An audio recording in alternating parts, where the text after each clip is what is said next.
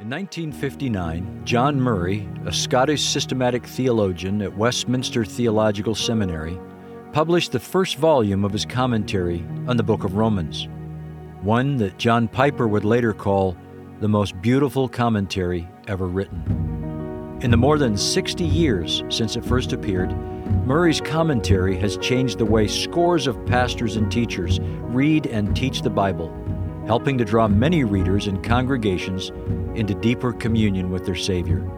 Now, Westminster Seminary Press has reprinted John Murray's commentary on Romans in a beautiful new hardcover edition, updated with a new introduction by Sinclair Ferguson.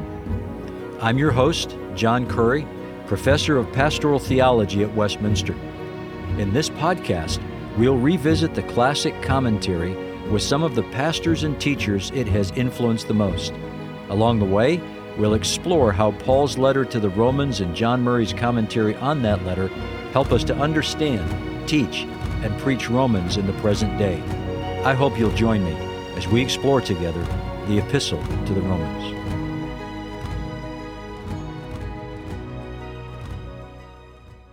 Today, I'm joined by two accomplished pastor teachers who have both benefited from Murray's commentary. Dr. Harry Reeder is senior pastor of Briarwood Presbyterian Church in Birmingham, Alabama. He is the author of From Embers to a Flame and 3D Leadership. He's also a trustee and adjunct faculty member here at Westminster Theological Seminary.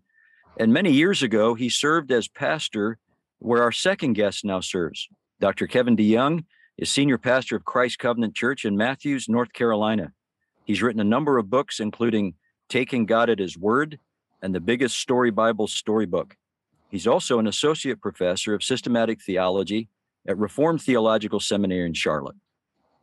Gentlemen, thank you both for joining me to talk about this wonderful commentary on Romans by John Murray. Great to be with you all. Yeah, it's good. It's a privilege, John. Gentlemen, let me start by just talking about a podcast on commentaries.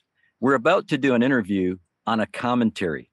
Now, that might seem like an unusual inspiration for a podcast. We're going to talk about the specific value of Murray's commentary in a moment. But would you each talk about why commentaries are important to preachers, particularly expositors? And maybe as you talk about that, give us some insight on how you decide which commentaries to use as you're going through a sermon series. Well, Harry's been preaching through commentaries and using them longer than I have. Maybe longer than I've been alive. I'm not sure. So I'll let him go first.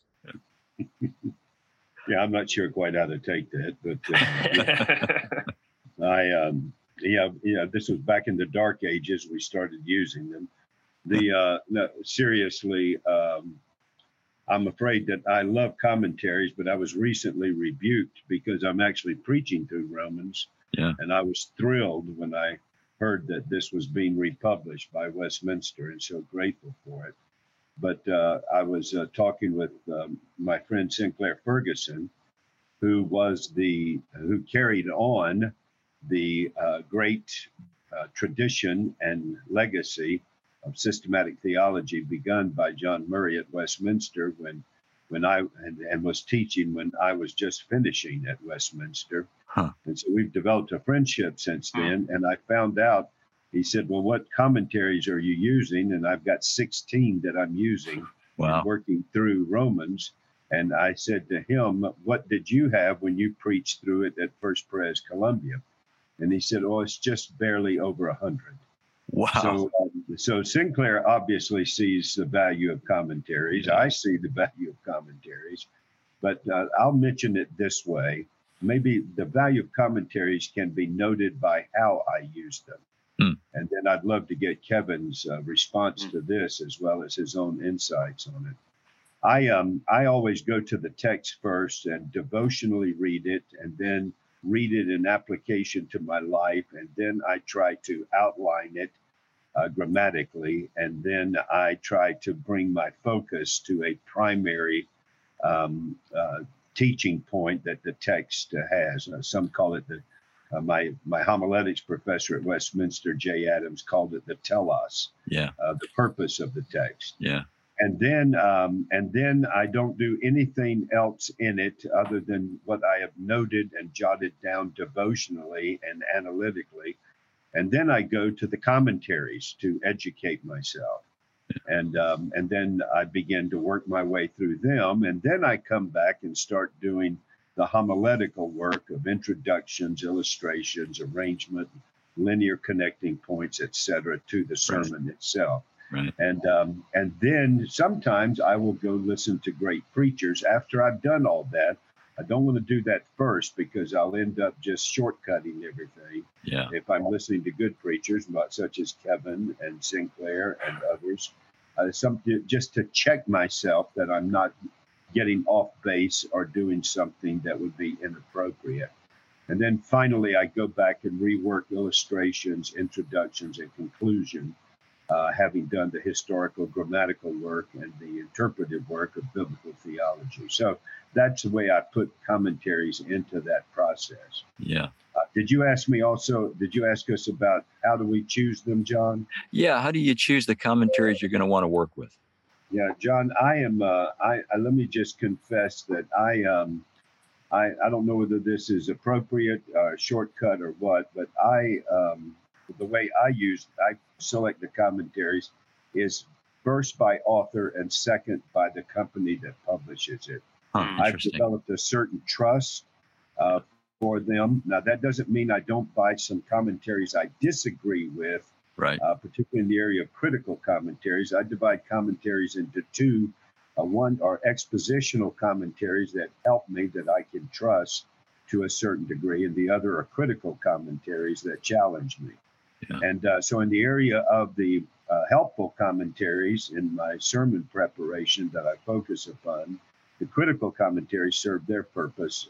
Having done that, I like to use either confidence in the author of it, not that I totally agree with them, but the author and then the publishing company, have they developed a track record of having done a good filter of what kind of commentaries they are publishing in light of evangelical theology and Reformed theology. Oh, that you've given us some real insight into where they fit in the process and the parameters for selection. Thank you, Harry. Kevin, how do commentaries work for you? How do you select them? Where do they fit? How do you use them? Yeah, really good wisdom from Harry, and I certainly agree that if you start with the commentaries, and there's no verse that says you can't start with the commentary, but right. Generally, you want to do your own work. You want to get your head and heart engaged and not let the other resources tell you at the start what you should be thinking about. Now, the exception to that might be if you're at a particular text or passage that can really go in a couple of different directions. And before you go off track, let's make sure I'm not missing something. But generally, Harry's absolutely right. Do your work in the original languages, do your devotional work, just write yourself empty. Just put down thoughts, try not to self-edit at that point. Just get all your ideas out there. And you come to the commentaries at some point in the middle or the second half of the sermon process to check yourself, to get any insights you missed. All of that is really good. So how do I pick commentaries? Similar to what Harry said, you can look at authors. There's certain authors you just know. Yeah. Whether you agree with everything or not, you can look at Calvin. Contemporary authors: P.T. O'Brien, Don Carson. Right. Lots of good folks. There's certain series. So the Pillar series I find to be really good. The Tyndale series, Old and New Testament, for shorter commentaries, usually very good. The old, whatever the abbreviation, NI, whatever that Erdman's did, the blue ones and the reddish ones. Right. Yeah, right. And then there's newer ones, and of course there's homiletical sort of commentaries, like Westminster folks are working on that, and Phil Ryken and Rick Phillips have done a great series on that. Yeah. Now, let me just add that I'm a little different than, so Harry said he's got 17, 18, 19 commentaries, and Sinclair said he's using 100. Yeah. And I think I remember Liggins saying he's of that school too. He's got his assistant make copies for 27 commentaries. I think Rick Phillips does the same. So for better or worse, I am fine 5 or 6. Okay. I usually start a book of the Bible and have maybe 7, 8, or 9. Right. And, and I might use the little books, like Carson has a book that he edited or revised a number of times, commentaries on commentaries. And now today you can go to Best Commentaries websites, and you got to be careful with websites, but a lot of those are pretty helpful and will give you a sort of, here's how you order it, and it's technical, it's pastoral, it's devotional. That's helpful. So I get them, and I tend to find that if I start with 7, 8, or 9, after a few months, I realize, there's really 4 of these that I'm using all the time. And so many commentaries, we're going to talk about what makes John Murray's commentary so good in just a moment, but a lot of commentaries end up being commentaries on other commentaries. Yeah. And there's a purpose in that. There's a usefulness in, scholars trying to survey the scholarly landscape, but especially for pastors, I find that if this one guy has read all the stuff and is digesting it for me, I don't need to read all of the 10 people that he's reading. Right. And so maybe I'm not as hardworking as my other brothers here, but I hone in on just a few that I find particularly useful and trust that they're going to have surveyed the landscape. Yeah. And I marvel at the guys. I think H.B. Charles did the same thing. He does, 25 commentaries each week. Wow. And what did you do? I know you're asking us questions, but you preached and pastored for a lot of years. Were you on the give me 5 good ones, or I want to read 20 and make sure I don't miss them? Yeah, I usually started a series with a lot of commentaries, selecting trusted authors, trusted publishers, critical commentaries, commentaries that were better at exegesis, better at giving me homiletics and exposition. And then I would find, by the time I'd been a few months in a series, I was down to 2 or 3, one that had read everything else. So, when I was preaching through the Gospel of John, for example, once you're in Don Carson's commentary on John, he's read everything there is on John. And so that's really getting filtered through for you. So I would find by the time I was in a series, and maybe if I was in a difficult passage or a more complex passage where I had more questions, I'd fan back out again into further commentaries. But that was sort of the approach that I took. Yeah. You mentioned, Kevin, the Erdman series, the as you put it, clearly you take your dust jackets off too, because it was yellow, the mustard yellow, right. But blue with the red. And it was that series that, Murray's commentary on Romans appeared. That's right. Yeah. So let's talk a little bit about this commentary in particular, and John Murray in particular. I was, Harry, you mentioned Sinclair Ferguson. I was in a conversation with him a few weeks back, and I mentioned to him that as I read Murray, he's one of the people in the history of the church that I really wish I had the opportunity to meet. As I look at his piety, as I look at his work, and then I feel like in some ways I kind of met him through my theology professor, Dr. Richard Gaffin, who gave us Murray's, much of Murray's tradition. I wonder if each of you would talk to us about how did you get exposed to Murray? How did you get impacted by his works? And then maybe talk a little bit about what he means to you, and then this commentary in particular. John, may I just go back and basically affirm what Kevin just said? Sure. While I don't get just 3 or 4, I do get 15 to 18 commentaries. Yeah. I think as I go through the series, I end up pretty much where Kevin does. Yeah. There's about 2 or 3, and I'll still check the others to make sure I'm not missing something. Right. But I usually end up with 2, 3, or 4. Yeah. That those are the ones I know I'm getting to meet. Those are the ones that have given me a distillation of the work that they've done, and I can trust them. And the other thing that I do that may be helpful to introduce to other listeners is when I start a series, I'll usually give 3 commentary recommendations to my congregation. And I'll put it as a 101, a 201, and a 301. That's a great idea.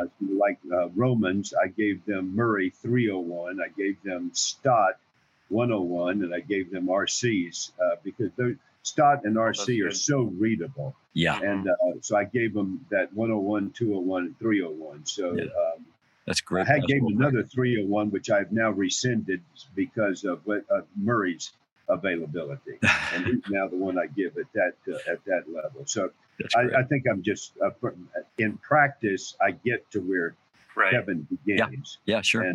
And so I just wanted to affirm that. Yeah. Murray. The way I got there is when I was in college, I was an assistant to the pastor, and I'm not going to use his name for various reasons, but he was probably almost like a son to Richard Gaffin, and very close to Sinclair Ferguson. And he was and very much mentored directly by Dr. Edmund Clowney. Wow. And so he walked me through Richard Gaffin's Resurrection and Revelation. And then he introduced me to Voss and biblical theology. And then through him, I got the 4-volume series on the works of John Murray. Okay. And then I said, I'm going to go to Westminster. And now I tend to gravitate towards systematic theologians who are expositional. Yeah. Now, what I mean by that, some systematic theologians seem to be driven by the laws of logic and philosophy, but not Murray. Murray's systematic theology, and that's why I think his commentary is so valuable. I'm jumping ahead here, but his commentary, his systematic theology comes out of exegesis, and therefore expositional work in the text, and so I was introduced to that very volume that you and Kevin have referred to, with the yellow cover, and I got that first volume, and it was amazing. I got the 4 volumes on his works, and then I realized that it was when I was in high school that he retired. And then I realized that I can still get Gaffin if I go to I can still get systematic theology from John Murray when I get there from Gaffin. Who has taken it in his own unique style. And then while I was there, Sinclair shows up, and I get Murray's Scottish accent as well. Yeah. So, that's and I am an unabashed devotee of the systematic theology and exegetical work that was at the foundation of John Murray. Yeah. And then I got the one other personal note. I got the privilege. Dr. Clowney began to play golf, so he would ask Bill and I to take him out, and we would take him out to play golf, and you would not believe the download of his analysis of Murray that I would get in a golf cart for 3.5 hours. Wow. It was just absolutely astonishing. And how was he as a golfer? Let's just say he was a better preacher. Okay. Harry, you mentioned Murray's approach, and I remember reading it was 1 volume, but it had compended 2 volumes. Right. And in the introduction to the 2nd volume, Murray says this. It was just remarkable to me. He said he apologized to the reader for the delay in the release of the 2nd volume, and then he says this: because exposition of the Word of God is an arduous task, and so it should be. So it struck me, here you have this systematic theologian who's writing a commentary on the New Testament, and he's developing it expositionally. That was paradigm shaping and striking to me. Kevin, tell us about your exposure to John Murray. How did you get exposed to him? What does he mean to you? And then maybe talk to us about the commentary itself. Sure. I would think that the first thing I read by John Murray, and this is probably true for a lot of people, is Redemption Accomplished and Applied. Yeah. And that started as articles in the OPC magazine. Isn't that right, John? You might be right. Yeah. Yeah, I think I remember that. But that speaks to how and why it's so readable and why people continue to read that book. He's teaching you the terminology for soteriology, Christology, the work of Christ, all the words for atonement, expiation, propitiation. He's giving you all that, and then walking through so orderly. And you get in that book what made Murray, why we're still reading him today. Yeah. Very orderly, very logical, very biblical. I mean, Harry is really onto something. You have a systematician who wants to do exegesis, which is a great combination. And even though, Harry's right to put, the Romans commentary from Murray maybe at the 301 level, but don't let that scare people off. He is readable almost whenever you find someone decades after they're gone and people are still reading their books. One of the reasons, they had something to say from the Bible, but they also knew how to say it in a way that people could understand. That's a great observation. And so Murray really is a clear, concise writer. Yeah. He doesn't, there's not a lot of purple prose in it, but he gets to the point. He knows how to explain things. He knows how to speak clearly. And if anyone out there, probably everyone listening to this, has Redemption Accomplished in Flight, you absolutely must read that. There are a few things you say must, but you must. And any pastor out there, if you don't have the Banner of Truth, the 4 volumes that Harry mentioned, the collected writings of John Murray. Yeah. I just was reading through those again last year, and I was learning things. I was edified. Yeah. I hope someone, Ian Murray, no relation, has like 100-page biography of John Murray in volume 3. Terrific. Yeah. I don't know if that's been published separately or Banner has plans to do that, but they really should. Yeah. That's so good to give you an overview of his life. Yeah. And then the Romans commentary it really is unique among commentaries. There's lots of good commentaries. There's lots of good commentaries on Romans, but you have Murray thinking theologically. So some commentaries they just want to, it's just Second Temple Judaism.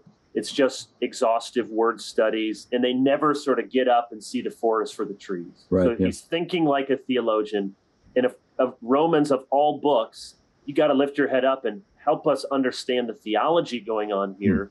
But it's not, first of all, a systematic theology. I'm all for that. Yeah. But it's a commentary on Romans, and he's obviously learned, that he understands the debates, he understands the history of interpretation, but he's done the digesting for you. Some commentaries are, I prepared a 12-course meal and I still have all the spices and all of the condiments all on the table. You go ahead, take it, make yourself a meal. Yeah. He's mixed it together, put it in the oven, cooked it up, and he's ready to give you something that you can feast on. And you can see enough of his work to think along with him.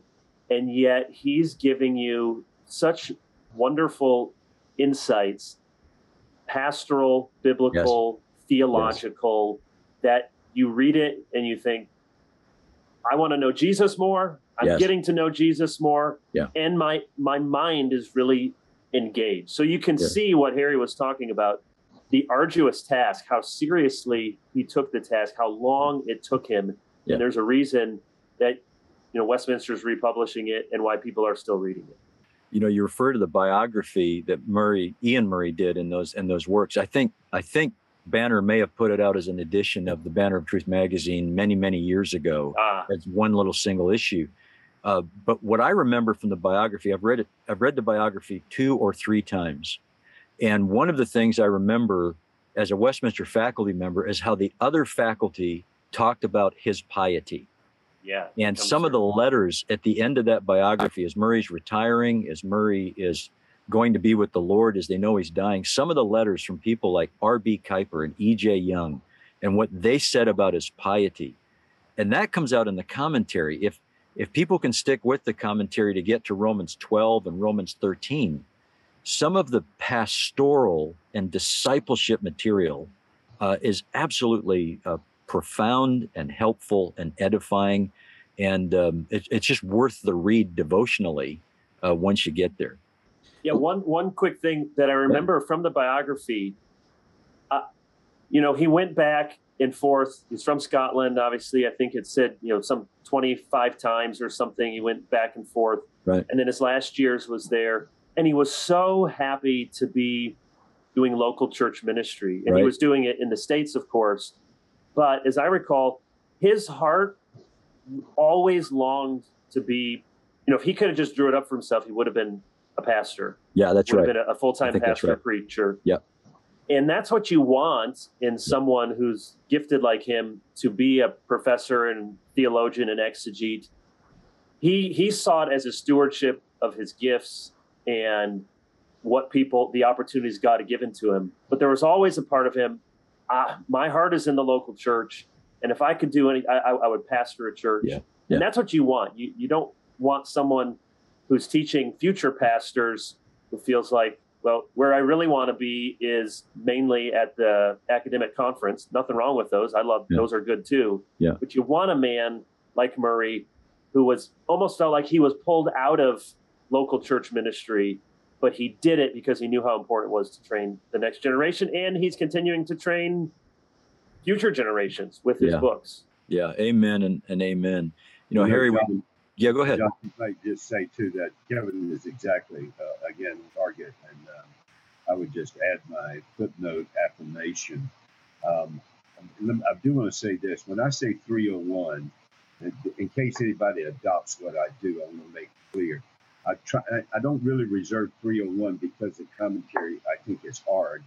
I do it because I give them a 301 because of what I think the depth and dissolution of it is. And that's why I put Murray. Murray, I agree, is very readable. He so much convicts me of his ability to put things on the editing floor. Yeah. And I can't find the ability to discipline myself to do that. Yeah. He is very concise, very understanding. He's really an excellent writer. Yeah. He is. And so I agree with that. And then can I give you just one little anecdote story? Sure. When I take people on the Reformation 2, the tour of the Reformation 2, following the steps of Cranmer, Latimer, Ridley, and Knox.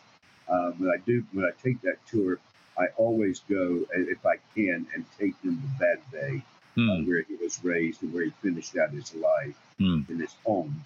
I take them to the little church at the bottom and tell them this is where his heart always was. Yeah. In this small church pastoral ministry. And one time, John, when I took people over to his grave and got my chance to do my Murray talk there, up walks, I thought it was John Murray. Wow. I said, oh my goodness, the resurrection is happening and I'm getting left behind. And so and then I found out it was John Murray's uncle. Nephew. John Murray's nephew. Wow. And so I thought it was John Murray, just maybe with a few pounds of extra flesh on him. There it is. And then I got to hear him talk, and it was just like an amazing moment. And the insights he took us to, again, affirms what Kevin said. And I know it's part of your presentations, John, and that is his piety. Yeah, absolutely. That's exactly where he went to when he gave us insights into his life while we were standing there. John, did you know his wife, his widow? Because she was some 25 years younger, and she was in the OPC. She passed away only somewhat recently. Yeah, I never had the privilege of meeting her, but that'd be kind of be before my time. But that's right. He was married very late in life, and she was much younger than he. And then they had children. So that's quite a story as well. Yeah, I didn't have the privilege of meeting her or Professor Murray, which would have been. I had to do a double take in the book. There's some wonderful pictures. Yeah. And I thought, surely they mean granddaughter he's holding on his lap. Yeah, that's right. I got a bunch of kids. I'm 45, and I hope I'm not having them at 68 or whatever he was, I think, when he had his first. Yeah, well, I think he had devoted his life to the service of the Lord, and the Lord just rewarded him, I think, there at the end of his life. Amen. Yeah. Kevin, we're talking about John Murray's distinct contributions through his commentary on Romans. And, of course, justification by faith is the dominant theme that runs all the way through the book of Romans. You've studied and written on justification pretty deeply. Can you talk to us about justification in Romans and maybe illuminate a little bit for us what Murray does with that? Obviously, no one can preach through or should preach through Romans without talking often and to some extent always about justification. Right. Of course, Murray's writing before the so-called new perspectives on Paul. Yeah. And it's actually refreshing not to have to unpack all of that and show how we need to, that the old perspective was actually fine. So Murray is so good at, in a learned way, talking about all the things you need to talk about. What is the dikaio root and those verbs and those nouns, righteousness, justice. How do we understand dikaio sune theu, the righteousness of God? Yeah. So he does that, but he doesn't just stop there. He wants to bring us up and then say, what does this mean for the Christian life? What does this mean for how God saves us? This is just from Romans 3. Yeah. Just to give you and the listeners a taste for what Murray does. So he's commenting on verse 24. Read a few sentences. The combination of the terms freely and by his grace has the effect of emphasizing the completely unmerited character of God's justifying act. No element in Paul's doctrine of justification is more central than this. God's justifying act is not constrained to any extent or degree by anything that we are or do, which could be esteemed as predisposing God to act. At the end of the paragraph, I'll just skip. Merit of any kind on the part of man, when brought into relation to justification, contradicts the first article of the Pauline doctrine and therefore of his gospel. Yeah. It is the glory of the gospel of Christ that is one of free grace. Wow. It's so good. It's well said. And, you know, you're kind to say I've written in depth about justification, just a dabbler, but I've noticed, and many other people have, that justification is as relevant as ever, not just in the technical theological debates, but we live in a time, just go online and you'll see, we live in a time where people are desperately searching for justification. That's what Twitter food fights are often about, is how do I know that I'm righteous? And usually it's by proving that you're not righteous. Wow. I've used the phrase that I read in an article by Wilfred McClay called the infinite extensibility of guilt. He argued we live in a time where guilt is everywhere. You are guilty for not doing enough to solve world problems. You're guilty maybe because of your skin color, because you're a man. You're guilty for the food that you eat. So we have this residual kind of quasi-Christian conception of guilt and original sin. Yeah. And yet we no longer have the Christian mechanism for forgiveness of sin, redemption from sin. Yeah. So we absolutely need the doctrine of justification. And preachers need to connect these dots for people. They don't realize they are searching for someone in the universe to tell them they're okay. Yeah. And that's the quest, the human quest, to be justified. And left to ourselves, we go about that in all the wrong ways.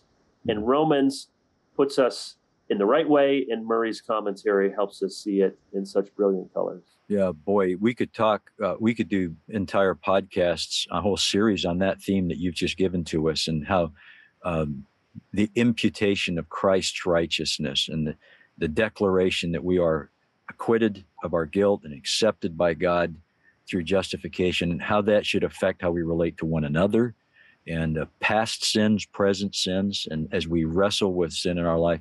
That's a great observation. Kevin, let me ask you this question also as we're moving through our questions here. Preaching through Romans, why would a pastor choose to preach through Romans, or why would a pastor choose to wait to preach through Romans? I remember hearing John Piper say when he finally went through Romans, he'd walked up to it several times and decided not to do it. So why would a pastor do it? Why would he choose not to do it? Well, true confessions. I've preached from Romans many times. I have not preached through the whole book of Romans. Okay. And for that reason, so you set me up. I didn't know that question, but you set me up nicely. It's not that other people have to decide this the same way, but I have had in my head that I need to be, or I want to be, a pastor 20 years, and I want to be 45. So I just passed the 20-year mark in pastoral ministry, and I just turned 45. So I'm looking at Romans. I've done little series here and there, and one-off sermons all over the place. But yes, it does feel like it is this wonderful, glorious Mount Everest to climb, and especially for a Reformed pastor. Now, I don't actually think it's probably a good idea for many of us, or if you don't have the gifts of Lloyd Jones, you shouldn't spend as much time as Lloyd Jones spent. Or even Piper. What did he do? 8 years in Romans. So very few of us should do that. But even there, it does feel like the sort of holy grail for a Reformed man to set out to preach through Romans. Yeah. And I wanted to make sure that I had thoughts firm in my head, that I had experience under my belt, and sort of selfishly, not that you can't redo a series, we all do that from time to time, but I didn't want to, kind of shoot my Romans wad when I was 31 years old and feel like, there it is, everybody. Yeah. There's my great Romans series. I wanted to get better as a preacher. So there is some real wisdom in waiting for a young preacher before you go and do the whole thing. Those are great reasons. And I'm with you. I've preached little series or sermons out of Romans, but for similar reasons. I haven't in my ministry yet walked all the way through Romans. I guess neither of us are yet where Harry is, just able to make his way through Romans. Harry, Kevin just mentioned to us why a preacher would or would not choose to preach through Romans at a particular time. And I think I recall hearing you tell us, I think it was Martin Lloyd-Jones, who, when he was asked how he decided when to preach through Romans, he said, it's when I got Romans 6, when I understand Romans 6. Oh, you've recently just preached here at Westminster on Romans 6 and really called us to a sanctified life based on life in Christ. Could you tell us a little bit about Murray's contribution on Romans 6, what it means and why it matters to us? John, great question. And so when I started Romans, if I can reference Kevin's insights on this, I was very much the same way. I waited to do Romans until I had pastoral ministry under my belt, until I had some convictions in areas that were pretty rock solid in terms of Reformed theology and working my way through it. I am now preaching through it for the second time. And I honestly am finding things now I never found the first time. I did not want to preach through it until actually I had become a better preacher. I wanted to do as much justice to it as I could, yet I've always felt inadequate as a preacher to preach through Romans. Having said that, you're referring to Martin Lloyd-Jones, who decided to preach through Romans on the Friday night expositional that actually started as a fellowship meeting, and it ended up a time in which Martin Lloyd-Jones would preach for over an hour. Wow. And that's where he started Romans. But before that, one of his leaders came to him and said, when are you going to preach? When are you going to preach through Romans? And he said, I'll preach through Romans when I understand Romans 6. And so he later started and began to work his way through Romans. So in answer to your question, the way I see it that helps me is that because Paul can't get to Rome, he's going to send them the gospel that he is unashamed to preach, and he is eager to preach to them. Yeah. And so he's giving them this exposition. He first of all speaks of the wrath of God that's revealed against all ungodliness and unrighteousness. And then he points out that we're all ungodly and unrighteous. Yeah. And he says, the good news is the gospel is the power of God and the righteousness of God. So we are helpless and hopeless. We are unable and unwilling to come to Christ, who alone can make us right. Therefore, the gospel is the power of God in regeneration to raise us from our depravity to come to Christ. And the gospel is the righteousness of God to remove the guilt of our sin and through his atoning death, and then to clothe us with his righteousness, so that not only are the gates of hell shut, but now the gates of heaven are open through the righteousness of Christ. Well, then what about the Christian life? You got a new heart, you got a new record. What about your new life? And I believe that Romans 6, 7, and 8 is the best distillation for discipleship in the Christian life.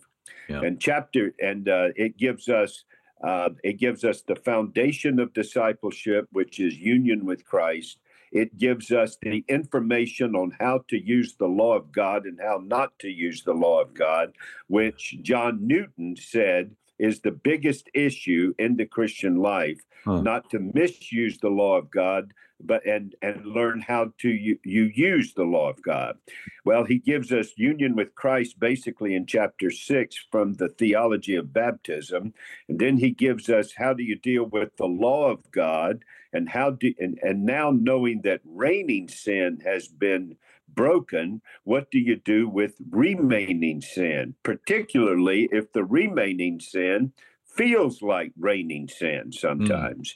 And then he takes us to the walk with Christ in Romans chapter 8, walking in the Spirit, by the Spirit. The great, having given us the work of Christ to save us, he now gives us the work of the Holy Spirit on the saved in Romans chapter 8, which I believe is the Hallelujah course in the book of Romans. Well, it may be in the whole Bible. Wow. So Romans 6, 7, and 8, it deals with union with Christ.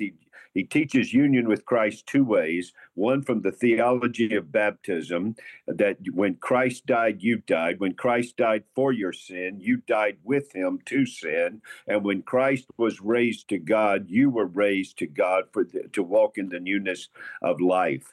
And then he said, and then he goes to, well, what do you do with the law of God? Well, here's what you don't do. It has no power to save you. It has no power, and you have no power to use it to save yourself. But here's what it doesn't convert, it confirms. It doesn't redeem, it reveals. It reveals your sin nature, and your sinful impotency to please God. And then he takes you back to union with Christ, this time not using baptism, this time using why God placed marriage in this world. It's not just a blessing to humanity, it points to our covenantal relationship with Christ. Having given us the sign of the covenant, baptism, he now gives us the picture of the covenant, which is marriage. So when Christ died, we died to the law, and we're alive in Jesus Christ. Now we are free to use the law in its right use. And then he explains that in Romans 7. And how do you walk in the newness of life? Because the key to the Christian life is not fixing your eyes on yourself, on your pastor, on your discipler, or on the law. You fix your eyes on Jesus. Yeah. And the law is a mirror to show you your need of him, and direct him as to how to love the Lord and how to love your neighbors, yourself, etc. So I love Romans 6. It kicks off Romans 7, and then it comes to this glorious crescendo in Romans chapter 8. And nobody does it like Murray in terms of a commentary. Nobody does it like Murray. Yeah. And so that's why I love the book of, not only the book of Romans, but I could live forever in Romans 6, 7, and 8. And right now I'm actually preaching through it, and my congregation thinks we're going to live forever in Romans 6, 7, and 8. Well, it sounds like as you've given us that really clear synopsis of those chapters, it's almost like you have a little discipleship manual in the middle of the book of Romans. That's right. How to live the Christian. Would you talk just for a minute pastorally about the importance of this doctrine of sanctification today, as we look at the culture, as we look at the church? How relevant is it? Well, but Paul knows that there are people that are going to take the gospel and twist it. And they're going to twist it in one way to bind you with legalism, or they're going to twist it the other way to keep you bound in the practice of sin in libertinism. Hmm. And so he's saying you got to avoid both of them. And there's a balance in the New Testament, whether you're looking at Jude or Peter or James, they're always warning you against legalism, and they're warning you against libertinism, nomianism, and antinomianism. Hmm. So that to know the right use of the law, there's some things that you must know, and that means you know who you are. Now you're ready to do. Here's the way I do it. I borrowed from a guy that mentored me years ago, and I've tried to keep developing this. I call it no be do. And that is not a Star Wars character, no be do. Those are 3 words, no be do. Go read Romans 6, read Romans 7, and how many times does he rhetorically, with a question, expose the gospel error and then say, do you not know? Right. He says, are we to continue in sin that grace may abound? Do you not know? And then he unfolds the answer. Yeah. Then he says, consider yourself dead to sin and alive to God in Christ. Then he begins to tell you, present the members of your body. Now we get to the do. You don't start with do, you start with know. Know who you are in Christ. Amen. For instance, in the book of Ephesians, he takes 3 chapters to tell you. He takes 3 whole chapters to tell you 20 plus times. He says who you are in Christ, in the beloved, in Christ. He takes 21 times to, I think it's closer to 28 times. Then in chapter 4, he says, now present yourself and put off the old man and put on the new man. So gospel commands, imperatives, don't come until gospel indicatives have instructed us. So know, be, consider, know who you are in Christ. Be. The answer is, do you not know that when Christ died, you died to sin? Well, the answer to that question is no, they don't know it. If they did, they wouldn't be asking the question, are we to continue in sin that grace might increase? They would be asking the question, amazing love, how can it be that thou, my God, didst die for me? That's what they would be asking. So get them to know, then be who they are in Christ because of Christ. Now comes working out what he has worked in, and now comes the doing. And so that's the key for me. The foundation of sanctification and discipleship is knowing my regeneration, that sin's dominion has been broken, justification, sin's guilt and shame has been removed. Now we can begin to eradicate the practice of sin and put on Christ. Know, be, now you're ready to do in following Christ with, and here's the key, with your eyes fixed on Jesus. Yeah. Who will deliver me from this remaining sin, this body of death? Thanks be to God through Christ Jesus. Christ delivers us not only from the bad heart to a new heart, not only from the bad record to a new record, but from the sin-filled life to a spirit-filled life in Jesus Christ. Yeah. Well, that's just, again, a great synopsis and pointing us to Christ and the power of Christ in us, the righteousness of Christ for us, and sanctification. That's the paradigm, which, of course, Murray made so much of, that indicative and imperative structure of the gospel. Right. Harry, as we're winding up in this interview. By the way, John, may I just say simply, you're right. It is glorious. I'm so inadequate in expressing it, but every time I get into it, it's almost for me like getting saved all over again. Amen. Yeah, that is marvelous. So some final thoughts as we conclude here on John Murray's commentary. One of my thoughts is, I'm so glad Westminster Seminary Press is reproducing this, because this is the commentary on Romans I want available for my grandkids. Kevin, what's the value of Murray's commentary on Romans? Why would you commend that to your congregation today? I love that Westminster Seminary Press is redoing it. We need it in. It's attractively done. You can read it. It's a good typeface. Sometimes you go back to the older ones and it's 40-year-old typeface. It's just hard. You want it inviting. And this, you've done a really good job, all the folks have, in putting this out. I absolutely agree with that.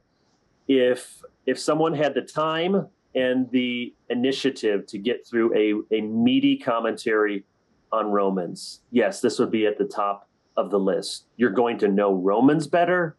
You're going to know your theology better. You're going to know the gospel better. You're going to know the Lord Jesus better. And it's such a rich journey through the book. I remember years ago, I read Lord of the Rings. I hadn't read it, and the movies were coming out 20 years ago.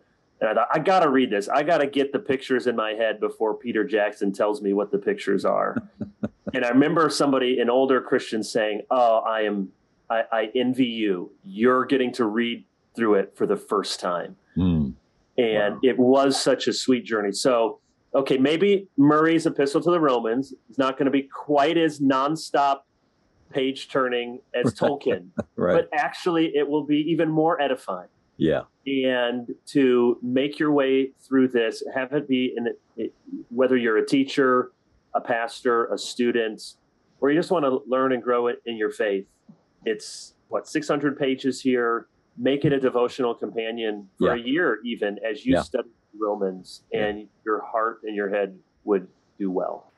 That's a great commendation of the book and its usefulness. Kevin, thanks so much for being with us. We're grateful for your ministry. I'm grateful you took time to be with us. Thank you. Grateful to be with you and Harry. Harry, let me ask you about this particular republication of the commentary on the Epistle to the Romans. Why would you commend it to your congregation as you have? Would you commend it to your ministerial colleagues? What's the importance of this work by Murray for the next generation? Well, stop short of selling your family, but whatever else you need to do, get this commentary. It's not only invaluable for what I think is Mount Everest in the 66 mountain peaks of the Bible. It is also the template for commentaries in your future use of commentaries. And secondly, it gives you exegetically what I believe is one of the most important books for a pastor to read, which is Redemption Accomplished and Applied by John Murray. Early on, Dr. Clowney, who I mentioned, Dr. Gaffin, who I mentioned, and my mentor at the time, I had another mentor named Al Martin, and all of them said, read Redemption. Al Martin went to say, read it every other year. Now, I have not done that. I have read Redemption. I don't know how many copies I've worn out, but I do read it about every 5 years.